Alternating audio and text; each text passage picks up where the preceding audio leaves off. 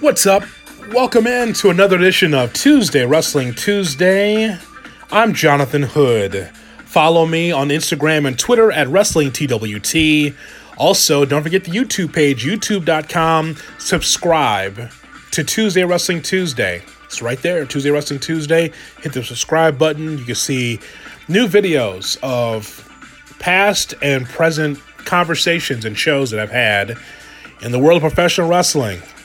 As you well know now, at least you should know, that Tuesday Wrestling Tuesday is now twice a week.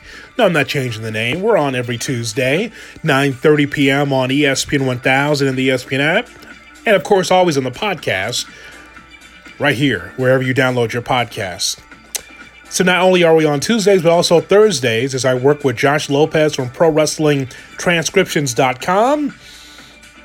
So that way we can review AEW against NXT and all the other things that we might have missed with NWA and other things around pro wrestling. So Josh will be with me on Thursdays or Fridays. We're going to try to make this work twice a week right here on Tuesday Wrestling Tuesday. Okay, I'm in a great mood as always because I'm talking pro wrestling with you. And there's a number of things that we have to address here on the program. Number one, we got to talk about Raw taking place yesterday as I record this at 4 o'clock on Tuesday afternoon. So, Monday Night Raw, as we are, 9 days away as we record this from Crown Jewel taking place in Mobile, Alabama. First time ever, Crown Jewel will be in Mobile, Alabama. I'm sorry, is that Mobile? First time ever that we'll have Crown Jewel. It'll be in Indianapolis, Indiana. No? Crown Jewel. It'll take place in the beautiful city of Vancouver, British Columbia. It's going to be great. No, actually, it is going to be in Saudi Arabia. It's funny how the WWE just continues to not have that up as a graphic. Saudi Arabia, be proud of it. You going to go out there? Fine. Not going to bring the women with you? Great. But anyway, so Monday Night Raw in Cleveland on Monday night. And it's so interesting just to kind of watch how the WWE is trying to work some of their characters. It's not all bad. It's just you can tell that even now in October, there's kind of a transition period with a number of their WWE wrestlers. I'll give you an example of Seth Rollins as the Universal Champion. So Seth Rollins takes on Humberto Carrillo. And this is supposed to be one of these matches where an established star is supposed to make the guy that's underneath. Humberto has been on 205 Live. He's a nice hand. He does some things. But Seth Rollins is supposed to be in a position as a babyface against this babyface Humberto Carrillo. And this did not necessarily get over like it should. You remember the United States champion John Cena? You remember John, don't you? John Cena had this United States Championship challenge. And he would take on some of the top stars in the back, or some of those guys that are emerging that was in the back. He would just, hey, anybody come out, you want to challenge me for U.S. Championship? It's the U.S. Championship Challenge. It's a great idea. John actually put those wrestlers over. And he looked good, and so did his opponent. It really helped trying to establish some stars and some footing in the company at the time. What happened last night kind of backfired because people were booing Seth Rollins. And by the way, Seth Rollins as a babyface, right? Babyface against babyface, but yet Seth Rollins was wrestling like a heel. See the disconnect? It's so bizarre what's happening there. There is some shades of WCW 2000 every time I turn on WWE programming, Raw or SmackDown. Not anything else, just those two shows. It's great that Seth Rollins took on a young competitor like Humberto. Great. But it wasn't the back and forth exciting match that it could have been. It was just kind of there. It was just kind of a match. And then people were booing Seth Rollins because people remember that Seth Rollins burned down the Funhouse of Bray Wyatt, the Firefly Funhouse. And so it didn't get over like it should have. It was a match, but it just shows you that when you have a personality in place as a babyface, then he's going to wrestle as a babyface. Seth Rollins didn't do that. Seth Rollins looked like he did when he was with with Vince McMahon and Triple H and Stephanie McMahon as a heel. Is he turning heel? And if he's turning heel, why? The company has enough heels. They got more heels than the Crockett era of the NWA. How many more heels can you have? How many shades of gray and how many heels can you have in this company? There are more shades of gray wrestlers, sports entertainers, and heels in WWE than I can ever remember. It's because the booking is swayed in a very certain way, which is kind of odd. So I really like Sin Cara coming back, even though Sin Cara lost via the Hammerlock DDT to Andrade. I love that Sin Cara came back and there was a good match. One of the best matches on Raw. Sin Cara has been so underneath and so underutilized. Who even knows if that's the original Sin Cara underneath that mask anymore? I don't know. But I like the package they showed about what happened in El Paso, which was very sad with the shooting in El Paso, and they showed Sin Cara there, and it kind of put him on a different pedestal, I'm sure, for some. And Andrade's there, and Andrade beat him, sure. But Sin Cara's been so underneath for so long. There's a star there that you really could have put over. It's not necessarily because he's a Latino superstar. It's just because he can do a lot of different things. And you talk about superheroes. We hear so much about superheroes on Raw. There's a superhero right there in Sin Cara. You can do a lot of things with him. And he's just buried and put underneath for just no reason. Oh, I know the reasons. Because of Vince McMahon. So this whole Bobby Lashley, Lana situation. Gosh, I wish there was a championship that was involved in this whole thing with Bobby Lashley and his involvement with Lana, Rusev's wife. Rusev came in and interrupted a dinner, the fine dining that Lana and Bobby Lashley were having, and he just wrecked the place. That's great. He's angry. But where is this going? Is this going to be a cage match? Is this going to be over a championship? Is this for the love of Lana? Where do you go with this? All you continue to see is Lashley with this big smile as if he actually is having sex and having relationships with Lana. And so how does this end? Right? Like, is there now, if Rusev gets over, does this put him in the position to go for the Universal Championship against Seth Rollins? See, I just don't know how this ends, because it just becomes monotonous after a while, where it's like Lashley, Lana, Rusev, and it's like, okay, this love triangle, and now what? Speaking of superheroes, Ricochet, right? I don't mind that Drew McIntyre's back in WWE after the injury. I'm glad he's back. I mentioned on Twitter, at WrestlingTWT, when they had the draft at WWE, and I said, man, all this conversation over the years for 2 stints and well over a decade of Drew McIntyre. He's going to be the guy. He's going to be the guy. Yeah, he's going to be the guy. And he's got all the tools to be the World Heavyweight Champion. It's good to see him back from the injury. He's going to be part of Crown Jewel, and he beat Ricochet. Who's Ricochet now, by the way, since he left NXT? Who is Ricochet? Ricochet is a guy that is a superhero, and he's just glad to be in WWE with a big old smile. I guess that's a babyface too, but he's getting buried. What happened? Superheroes don't get buried that quickly, do they? Well, they do in WWE with Ricochet. I like the match for sure. I really liked it. I just want more for Ricochet and want more for Drew McIntyre too. Gotta stay healthy though, but that guy should be world champion. It's been taking too long. The best promo in the history of promos for Shelton Benjamin with Rey Mysterio on Raw. There it was. Shelton Benjamin taking up for Brock Lesnar, cornering Rey Mysterio in the corner. I thought that was great. Shelton Benjamin has never had the mic that long, I don't think ever, since he's been in WWE. That was great.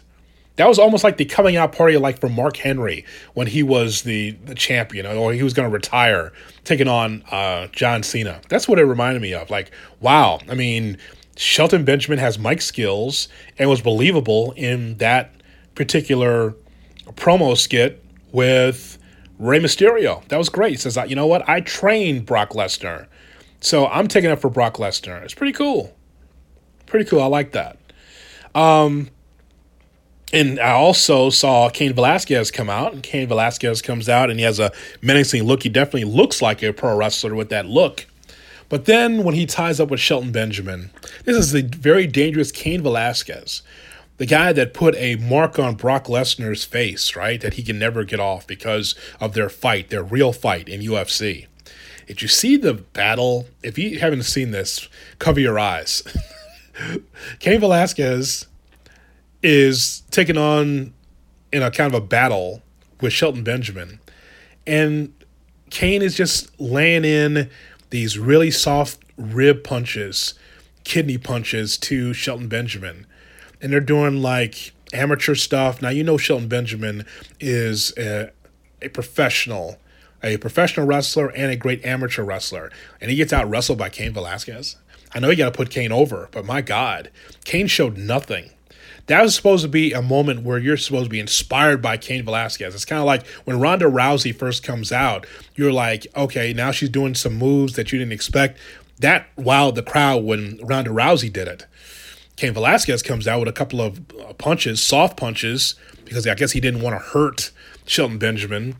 And then that segment just fell flat. Like, I guess it doesn't matter because it's Crown Jewel, but it just, if you're going to invest the time, television time in Cain, he's got to do more than that little bit of, pillow fight with Shelton Benjamin. Very strange. Oh, by the way, Buddy Murphy was in a video package showcasing some of the new draft picks on Raw, Andrade, Buddy Murphy, and Aleister Black. Buddy Murphy is a perfect example of someone put in a position to succeed, to push. Now, maybe this is a Paul Heyman thing where he sees something in Buddy Murphy, but Buddy is, again, a guy that was underneath, that wrestled wrestled in NXT, and now he's getting pushed in a good way. So I want to see more from Buddy Murphy. Good to see him in that package. Is AOP healthy enough to wrestle? We've seen him they've seen both of these guys in a lot of promo packages.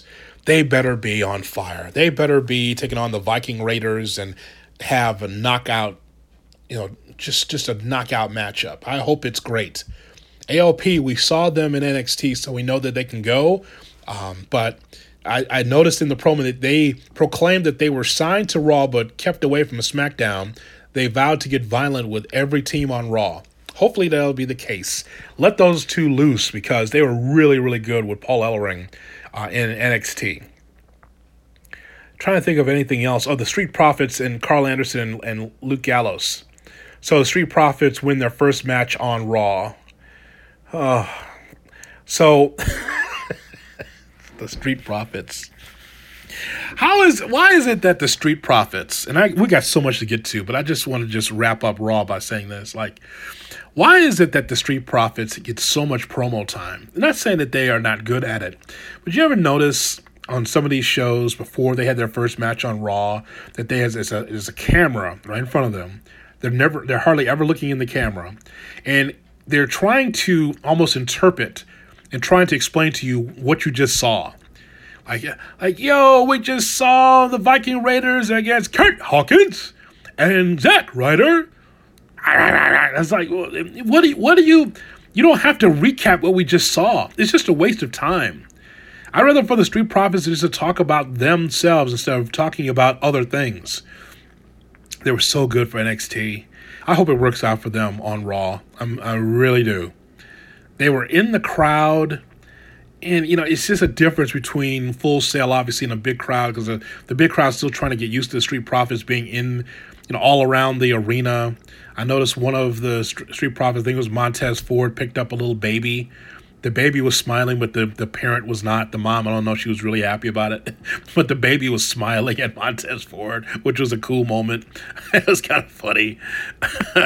But I don't know.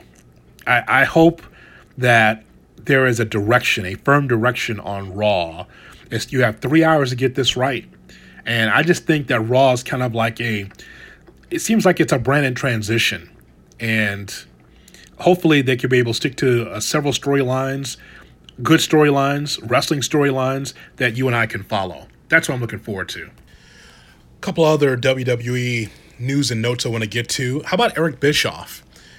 Eric Bischoff, as you well know, used to run SmackDown, was in the job for 3 months, maybe going on 4 months, and he was let go, as we talked about here on Tuesday Wrestling Tuesday. So Eric Bischoff is out of a job, not with the WWE. So he was on his podcast for the first time in a couple of weeks. 83 Weeks with Eric Bischoff from Westwood One. Some thoughts now. His first thoughts on the record, Eric Bischoff, about being let go by the WWE. I'm not going to spend too much time clearing up the rumor and innuendo because it's out there, and I think people, are smart enough to see through, the bullshit that they read in dirt sites and that kind of thing. I honestly just don't want to get negative. I'm going to say, a couple things, and I'll have a lot more to say at some point in time. But, my feelings right now are, number one, I was really grateful for the opportunity, to work at WWE, and it was an opportunity. It didn't work out the way I wanted it to work out. It clearly didn't work out the way Vince McMahon wanted it to work out. But that happens, and I'm not taking any of it personally. Professionally, taking a hard look at it and thinking it through. But I'm more than anything, I'm just grateful for the opportunity. And part of the reason I am is, I had a chance to work with a great team of people. The writing staff for SmackDown in particular, as well as a lot of the other writers who were on Raw. They are a very, very talented and unbelievably hardworking and dedicated group of people. And just to have the opportunity to work with people like that in and of itself was worth this experiment. I didn't come here thinking I was going to be in WWE for 5 or 10 years. I looked at it as a relatively short-term opportunity, meaning 2 to 3 years.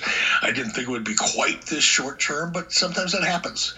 WWE is a great company with a very defined culture and process, and I didn't necessarily fit into it, and that's just the way it is.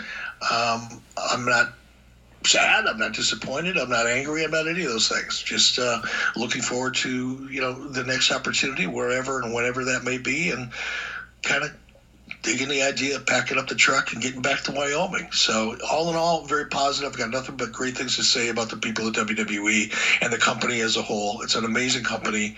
And like I've said this before I went back to work there, from the production team, just everybody that I came into contact with at WWE is not only incredibly talented, but hardworking and extremely dedicated to the work that they do. So I was grateful, and I'm grateful for the opportunity to be a part of it, even if it was for a very short time.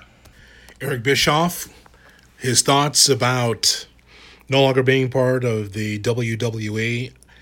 I'm going to think, just based on some contracts that I've had to sign in the past, or contracts that I'm very aware of, that there's probably some kind of severance package that was given to Eric Bischoff for his time in the WWE. Vince McMahon has been known to be very good at being able to take care of his current employees, former employees, those that used to work for him.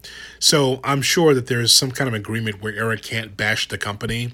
At some point, I'm sure that it'll be something that'll come out, but just not right now. I'm not even sure how long that contract was. I read someplace that it was 3 years, a 3-year deal, maybe a 2-year deal. But either way, no matter how long it is, I'm sure Eric's is going to take the high road because it's in the language of his contract to take the high road.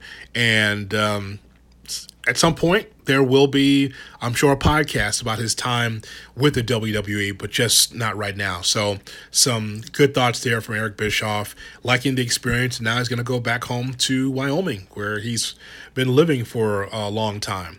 So interesting thoughts there. One other thing about the WWE, Jake Hager, or Jake Hagar, as Chris Jericho says on AEW programming, Jake Hager, who has a Bellator fight coming up here pretty soon on the Paramount Network. Jake Hager stopped by Busted Open with my buddy Dave LaGreca and Bully Ray. And Jake had a number of things to say. He was promoting his fight that he's going to have on the Paramount Network, but also, of course, Jake is now part of AEW. You just know that when he became a free agent and when he was thinking about going back into wrestling, if Jim Ross is going to be part of AEW, I'm sure that Jake was on Jim's short list because of their connection to Oklahoma. He knows Jake's a great athlete, and so far, you like Jake being somewhat of the muscle or the crazy man in that whole group that Chris Jericho has spearheaded. So the Inner Circle has Jake Hager, and Jake, of course, as you know him as Jack Swagger from the WWE when he was part of the company, he talked in the interview about some sadness that he dealt with. And I know that for some on the surface, it's like, man, you're making 6 figures, or some of these wrestlers making 7 figures, and you're on the road 200 times a year, and you're seeing the world, and you are doing what you love in wrestling. You should be happy, right? Well, for some that have wrestled or are currently wrestling in WWE, that system works. That they're good with wrestling 200, 225 times a year, being on the road and not seeing their family very much and being able to get paid a ton of money and is okay being told what to do by Vince McMahon and writers and producers of the WWE and how to wrestle, how to talk, and how to walk, and where to go, and all these different things. But for some, they're not built that way. Some thoughts now from Jake Hager on Busted Open, courtesy of SiriusXM. Question was posed to him: the difference between AEW and the WWE. One of the things that we talk about on the show, Jake, is within the world of WWE, how hard it is for the guys and gals to get themselves over because there's so much control up there. Can you speak to this? What did you go through when you were in the WWE? Were you allowed to go out there and just do whatever you want to get over? Or did you basically have to stick to what they wanted you to do in the ring and what they wanted you to say on the microphone? You know what? I know I'm being a buzzkill right now. No. I'm glad you asked, because it's funny, because like if it makes sense up there, they're not going to do it. It has to not make sense for them to want to go forward with it, and that part gets frustrating, because you see so many times that I had really cool moments in my career, and then the next day it just gets stopped for no reason, and who knows why. Maybe I did something, or maybe it's the powers that be just chose it. But it's really frustrating, because you put your body on the line, you put your neck on the line, you put your back on the line, and you give your body to these people, and you go out there and you give your heart to the people, and then all of a sudden it's just taken away, and you don't even have an explanation for it, and then you're back at the bottom of the pile again. And I don't think you can sustain. That's not a good business model. I mean, they say that the talent is the asset, the biggest asset of the company. Well, they don't treat it like that, one. And it's just so frustrating to, have storylines just canceled day of, hours before the show is about to go on. And that's one thing about AEW. We know the script a week out, before we even go to TV. So we're already thinking about what we want to do and how we want to entertain our great fans.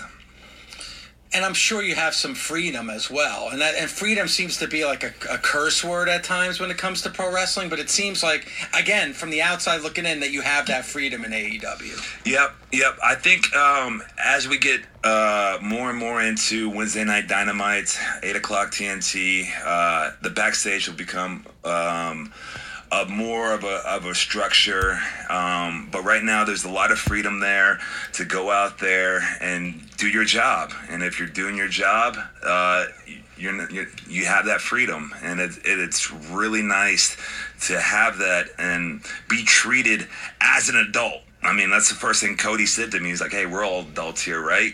Oh, it's funny. I've never had someone say that to me. That's weird. Yeah, adults. So, Jake Hager with some thoughts there from Busted Open, courtesy of SiriusXM with my buddy Dave LaGreca and Bully Ray. So, you heard what he had to say, and that's not new, right? for those that worked in the WWE system and are on the outside looking in now, or on the outside doing their own thing, we have heard Jon Moxley, long form, talk about some of his issues with the WWE. And they never complain about the pay. They never complain about the travel. What they complain about is being in the system, but yet being locked in the system and not being able to be themselves. Now, I understand. I'll use me as an example for radio, right? No one from Good Karma Broadcasting or ESPN Radio is telling me how to do this show or when to do this show. I'm doing this because it's best for the wrestling fan, for you and I, to be able to talk about pro wrestling / sports entertainment. It would be very difficult for me to deal with a format on this show of, Jonathan, you got to do this and you got to do it this way. And when you talk about WWE, say it like this. And when you talk about New Japan, talk about this and say it like this. That'd be very difficult, especially in in broadcasting, what I'm doing right now, as someone that just goes off the top of my head. You know, I've got some bullet points here, but there's no script. It's me, for better or for worse, it's me talking to you about wrestling. And so you can imagine, if you are a WWE wrestler, you love to say some things in your own words, but you're not allowed to. This show, for better or for worse, my talk shows I do on ESPN and SiriusXM and other places, it's my own words. And so it's still entertainment. I'm in entertainment, they're in entertainment, but boy, it's so structured, like Hollywood. They feel like they're making major motion pictures. They feel like they're making television shows, sitcoms. It's not pro wrestling for sure. It is sports entertainment. But at the same time, there has to be elements of pro wrestling to be able to make this work for the WWE, for others to get under the tent. One other thing, because I got some other things I want to talk to you about. You hear from time to time on some of these shows, podcasts and wrestling radio shows, that, well, you know, the WWE is doing things right because they've got a $1 billion deal with Fox, and they're still on the USA Network, and they're going to be making millions and millions of dollars with Crown Jewel in Saudi Arabia. So, and they get 80,000 people going to WrestleMania, so they're doing things right? Not necessarily. People always point at the money, and they say, well, look how much money the WWE is making, so obviously things are working out well. Well, listen, it's all about perception, right? It's all about perception. You may want to go to the Super Bowl one day, even though the teams that are playing the Super Bowl may not be teams you're rooting for, but you want to go to the Super Bowl because it's an event. The same thing with WrestleMania. When's the last time WrestleMania had a show in which they built it around a main event? I mean, built it around a superstar, built it around a main event. What they do is they don't push the matches. They push the experience. And so you look at WrestleManias of the last 5, 7, maybe even 10 years, and think about the matches that you saw on WrestleMania. There might be some matches that you really liked and some matches that you really kind of checked off and said, yeah, you know, I can't wait to see this match and see what they do in this match. But you don't see this person versus this person. This is the main event. You've got to watch it. It's all about the experience. And the same thing about, you know, going to the World Series, going to the Super Bowl. It's about the experience. Maybe it's not necessarily about the teams all the time. It's about the experience. And that's how the WWE is able to survive. All these other companies have to be able to give you more. Tell you, hey, if AEW comes to town, it can't just be AEW comes to town. It's working right now, but at some point, you've got to be able to have stars that you want to see and have a match that's a marquee match that everyone wants to see. Wrestling does not work like that for everybody, but for the WWE, because of how they've been in business for so long, they have 4 generations and more coming of McMahons that have promoted professional wrestling, they get the benefit of the doubt, and they should. There's no doubt. But you still can question weekly television, episodic television, on why the storylines don't connect. If storylines did not connect on soap operas, some of these long-time soap operas that's on right now, they wouldn't last. So that's the whole point. The reason why there are some that bitch about the WWE, it's not about WrestleMania. It's not about their tentpole events for pay-per-view. It's about having things that work and not going the opposite direction of what the fans want. You get 20,000 fans screaming for one thing, and they do the absolute opposite to put heat on themselves. And what do they say? Well, we got $1 billion deal, and you guys will still come out, you'll still watch. Either if you're going to watch it and enjoy it, or you're going to hate watch it, but you're still going to be involved with it. Well, that's not for everybody. You know how I know that? Look at the SmackDown numbers as of late. Yeah, not great.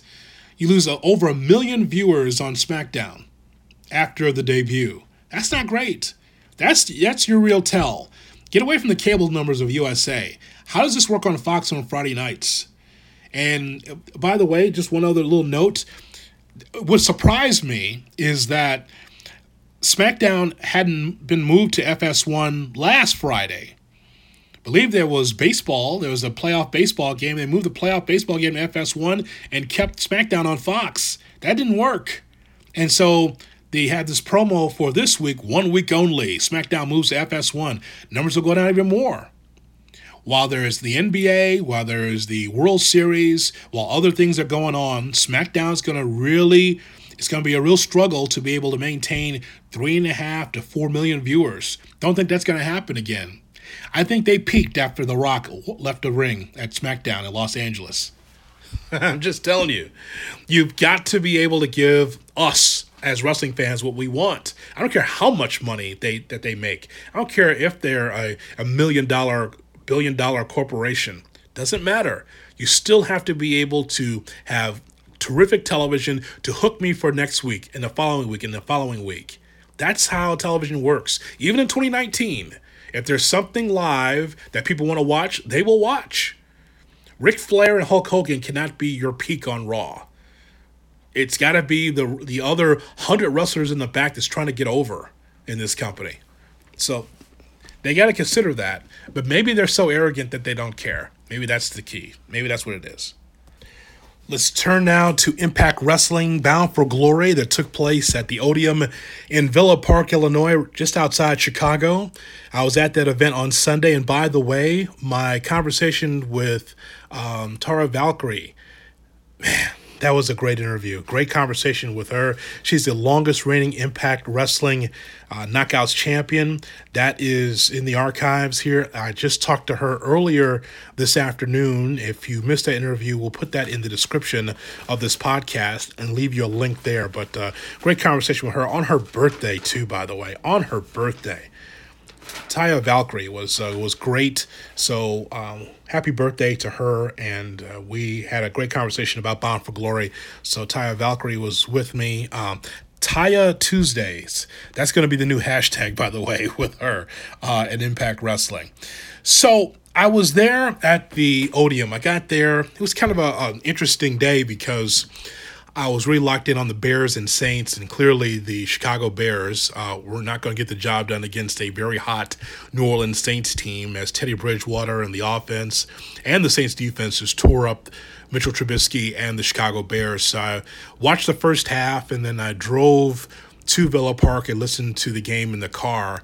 And then when I knew that game was just out of reach, I said, okay, let me just get out of the car here and just walk into the arena. So I get there at a little bit after 6 o'clock for a 7 o'clock show, 6:30 with their some of their dark matches that's going to be on Impact TV on Tuesday night, and it was packed. It was a long line to get in there.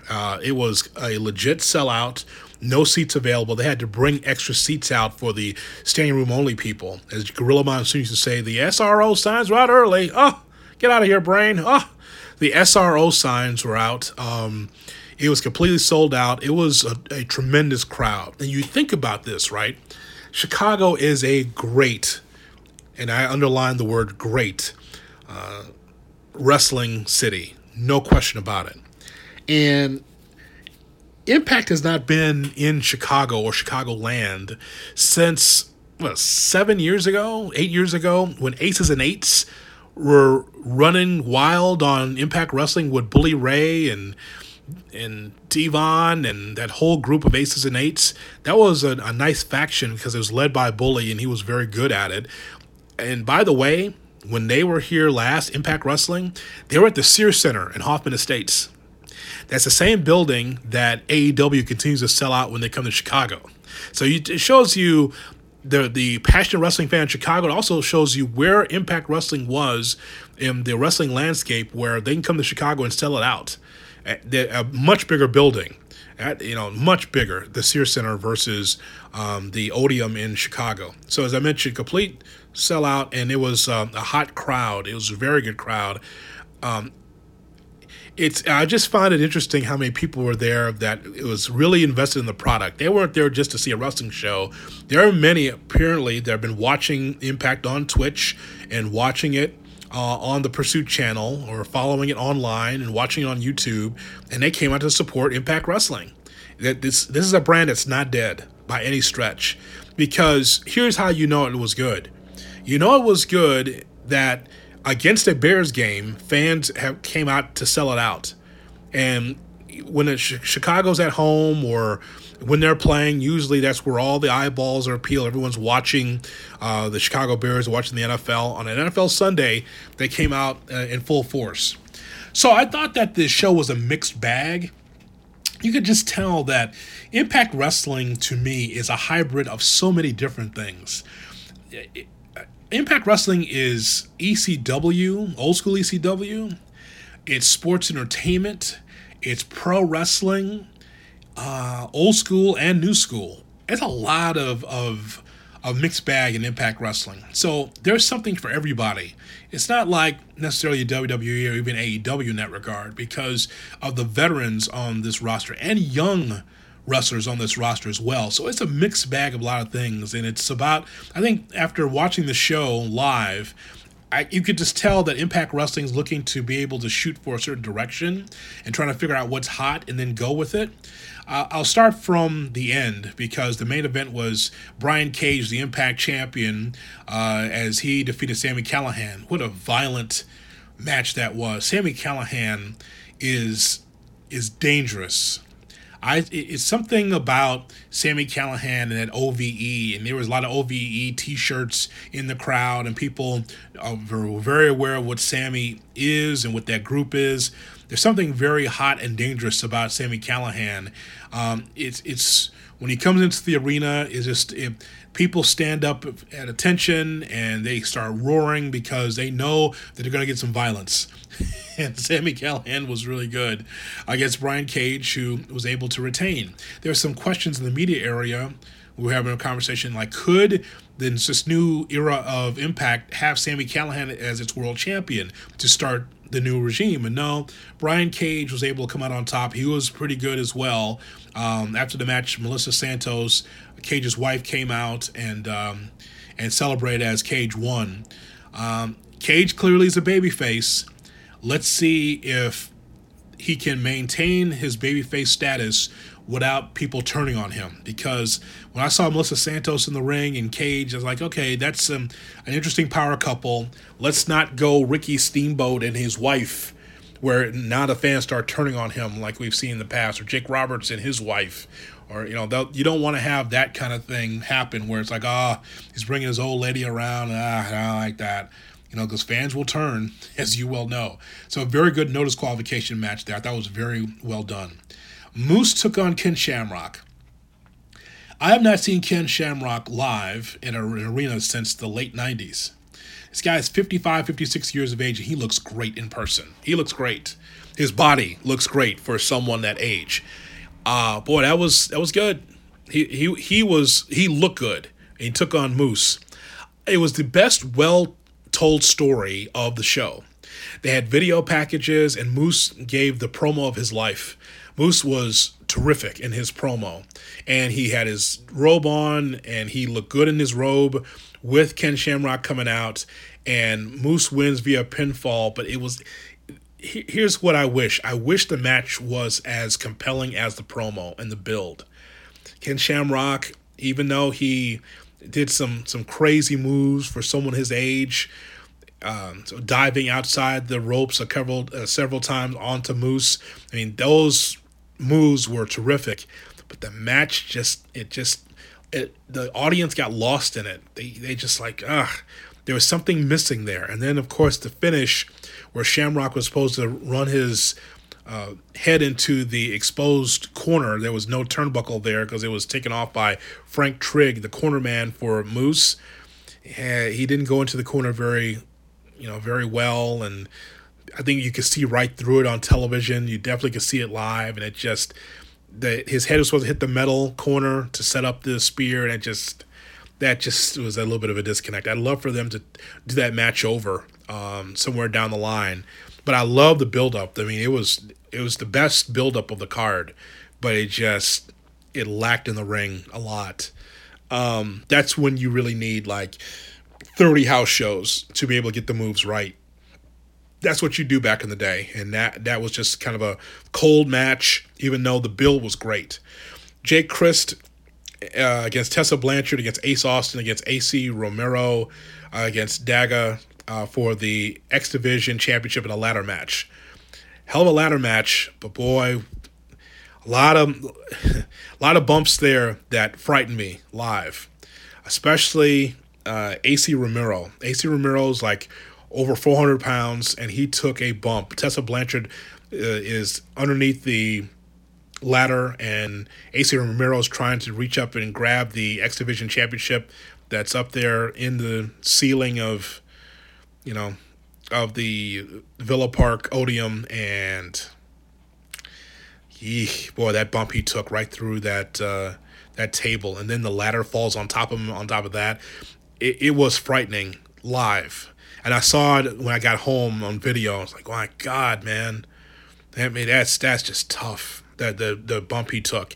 I understand that he's signed to a contract. I guess he was at Marionette Park at 115 Bourbon Street Wrestling, and I guess Scott D'Amore gave him a contract. I mean, he's quite the attraction because he took several amazing bumps. So he definitely is an attraction. Ace Austin wins the championship on the ladder match, but you could tell the entire crowd wanted Tessa Blanchard to win that thing because she had probably the biggest pop of the night. When she came out in her outfit and she comes down the ring, people know that she's a badass. She is a badass. People know Tessa Blanchard is it when it comes to women's wrestling, and she was just great. But she fell short, so you could just tell at some point she's going to be winning one of these major championships. Marufuji against Michael Elgin. I will tell you that Elgin and Marufuji was the best match on the card. And I know that there's a disconnect for some that watch the match and say, oh, nobody cared about the match. Everybody was quiet. I just think that people knew that this was a Japanese-style match. And I think the fans just kind of just was in their seats watching the match, kind of like Japanese fans would. That's how I took it. I watched the match, and there wasn't a lot of reaction except for some of those near falls, but it wasn't like the crowd didn't care about it. No one said boring. Nobody thought it was a bad match. No one, there was plenty of people in their seats watching it. I just think they treated it like a Japanese match. I am not very familiar with Marufuji. I think that he wrestled well, but I am familiar with Michael Elgin, and he's really great. He had that burning hammer finish. A little bit of a disconnect for Marufuji to kick out of Elgin's finish a couple times. Yeah, I don't know if I really like that as much, but I think it's probably the best match, actually wrestling match on the card. So that was cool. The North against RVD and Rhino, and then Rich Swann and Willie Mack. So an Impact Tag Team match, 3-way. The North, RVD and Rhino, and Rich Swann and Willie Mack. Well, obviously, because of the ECW contingent, the ECW fan base was in the house in Chicago, and they have respect for Rhino and for RVD. RVD turns on Rhino. That surprised people. People were just like, what the fuck? What? Because you can expect that from Rhino, right? You didn't expect that from RVD. RVD turning on Rhino. Hits him with that super kick. The North win by pinfall. I want to see more of the North. I like some of their vignettes, a little silly, but I like their action in the ring. It's a good tag team. I just want to see more of them. Hopefully they'll be featured more on Impact Wrestling. Rich Swann and Willie Mack, of course, they speak for themselves. They're terrific singles, and as a tag team, want to see more of them as well. As I mentioned, Taya Valkyrie, the Knockouts champion, defeated Tennille Dashwood. Taya was really good. You could tell that she's experienced from her time in Mexico and wrestling around the country. So you could tell that there's experience there.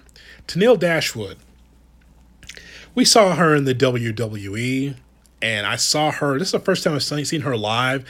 I've seen her on YouTube on some of these independent matches. Tenille wrestles very light.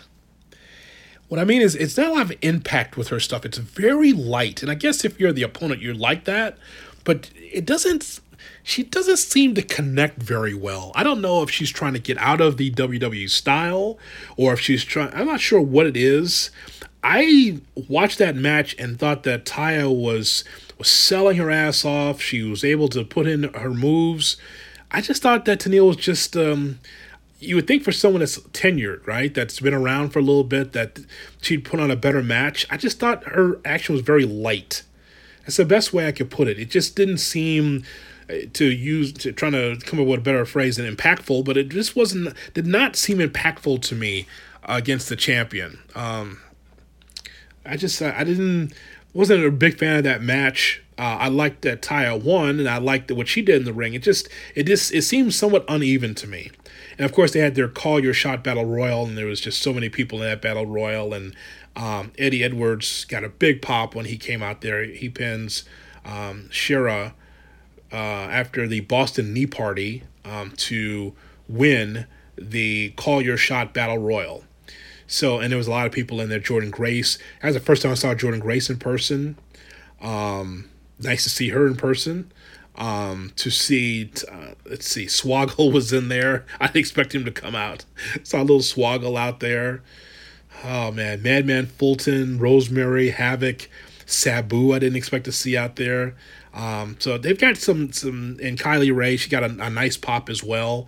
I think that Taya Valkyrie, Kylie Ray, RVD, and Rhino, I believe that those are the wrestlers that had the biggest pop of the night. I guess I'm trying to think here. And of course, Sami Callihan, because he's dangerous. So I think those are the biggest pops I had for Bound for Glory. I thought it was a B+ pay-per-view. I didn't think that it was bad. You could just tell that there's a lot of wrestlers in this company, and they're just trying to figure out what they want to do with a lot of them. But the mixture of veterans and youth is very well defined in Impact Wrestling. And it's led by Tessa Blanchard. It's led by Taya Valkyrie in the women's division. And then you have a champion that people want to pay to see in Brian Cage. Look how big that guy is and how he can move. It's pretty good. Pretty good stuff there from Impact Wrestling. I look forward to seeing more. You need to come to Chicago more. They had the pay-per-view, it's sold out. They need to come to Chicago or some of these other events for their 2020 calendar, because Chicago's going to definitely support, just like some of these other cities, especially now that they're on Access TV. So New Japan is going to spend more time in the United States. So I saw this on NJPW1972.com, the New Japan Pro Wrestling website, and I tried to watch the press conference, but it was in Japanese, but I did put it out there for you if you want to watch it on Wrestling TWT on Twitter. You can see the press conference for yourself. It's right there on my Twitter. So here's the structure, right? New Japan will come to the United States. They're going to have 7 cities, 6 states in the Midwest, 4 cities, 3 states in the East, 6 cities, 4 states in the South, 4 cities in Texas, and 6 cities and 4 states in the West. So they haven't necessarily said exactly outside of Texas which cities and what states they're going to be in. We're going to hear from Dave Meltzer in just a moment about this, because he's Mr. New Japan for sure. But I think that New Japan could have done this years ago. That's the thing that's such a head-scratcher. You've been around since 1972. You know how many dull periods we've had in wrestling, like early 90s? Some of that, it might be your wheelhouse for you as a wrestling fan, but there's been some times where the business wasn't very good. And that's when New Japan really could have been able to come on the scene in the United States. You know, have 2 American wrestling announcers, and to be able to showcase that on some kind of network. It doesn't mean that New Japan didn't have the money back then, but now here they come in 2019 with this wrestling renaissance. I won't say boom, but renaissance, because there's companies all across North America and around the world, especially in the UK and Germany, everywhere else. And now here comes New Japan wanting to do shows in the United States and having an abundance of them. It's actually too many shows in the United States. And talking to my guy Stu Myrick, you can go back and listen to that in the archives. My guy Stu Myrick from Austin, Texas, when we talked about New Japan coming to Dallas, and that American Airlines Center in which they ran their New Japan show, that didn't draw well.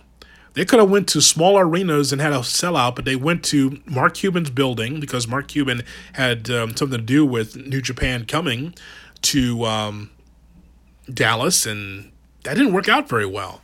Some thoughts from Dave Meltzer on this, from Wrestling Observer Live. Yeah, they're opening up a subsidiary company that will be running, I think the idea is to run about 25 shows in the United States next year, which would be between New Japan tours. And I think it's, it's basically to, they're targeting different parts of the country, like West Coast, the places that they've been, Northeast, West Coast, Southeast, Midwest. But yeah, more shows. And, honestly, I think that it's funny because they're taking like the exact opposite approach of everyone else, in the sense that they still have this house show mentality thing. And I don't think they realize in this country that just like running house shows for the sake of house shows, like it's just not, that's like almost passé in a lot of ways. That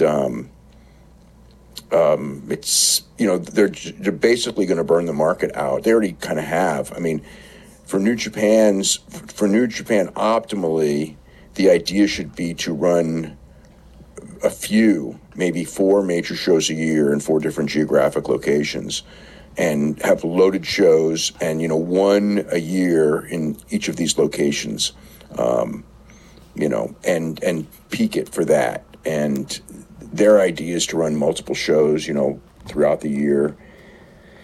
And it's going to be a situation. I mean, we've already seen, the thing is that if we had not seen the example in Los Angeles and San Francisco of what happens when they do this, you could argue the point. But now that we've seen the example, that every time they come, the crowd is down, especially now when they don't have really, they lost the big American stars that helped them draw it first.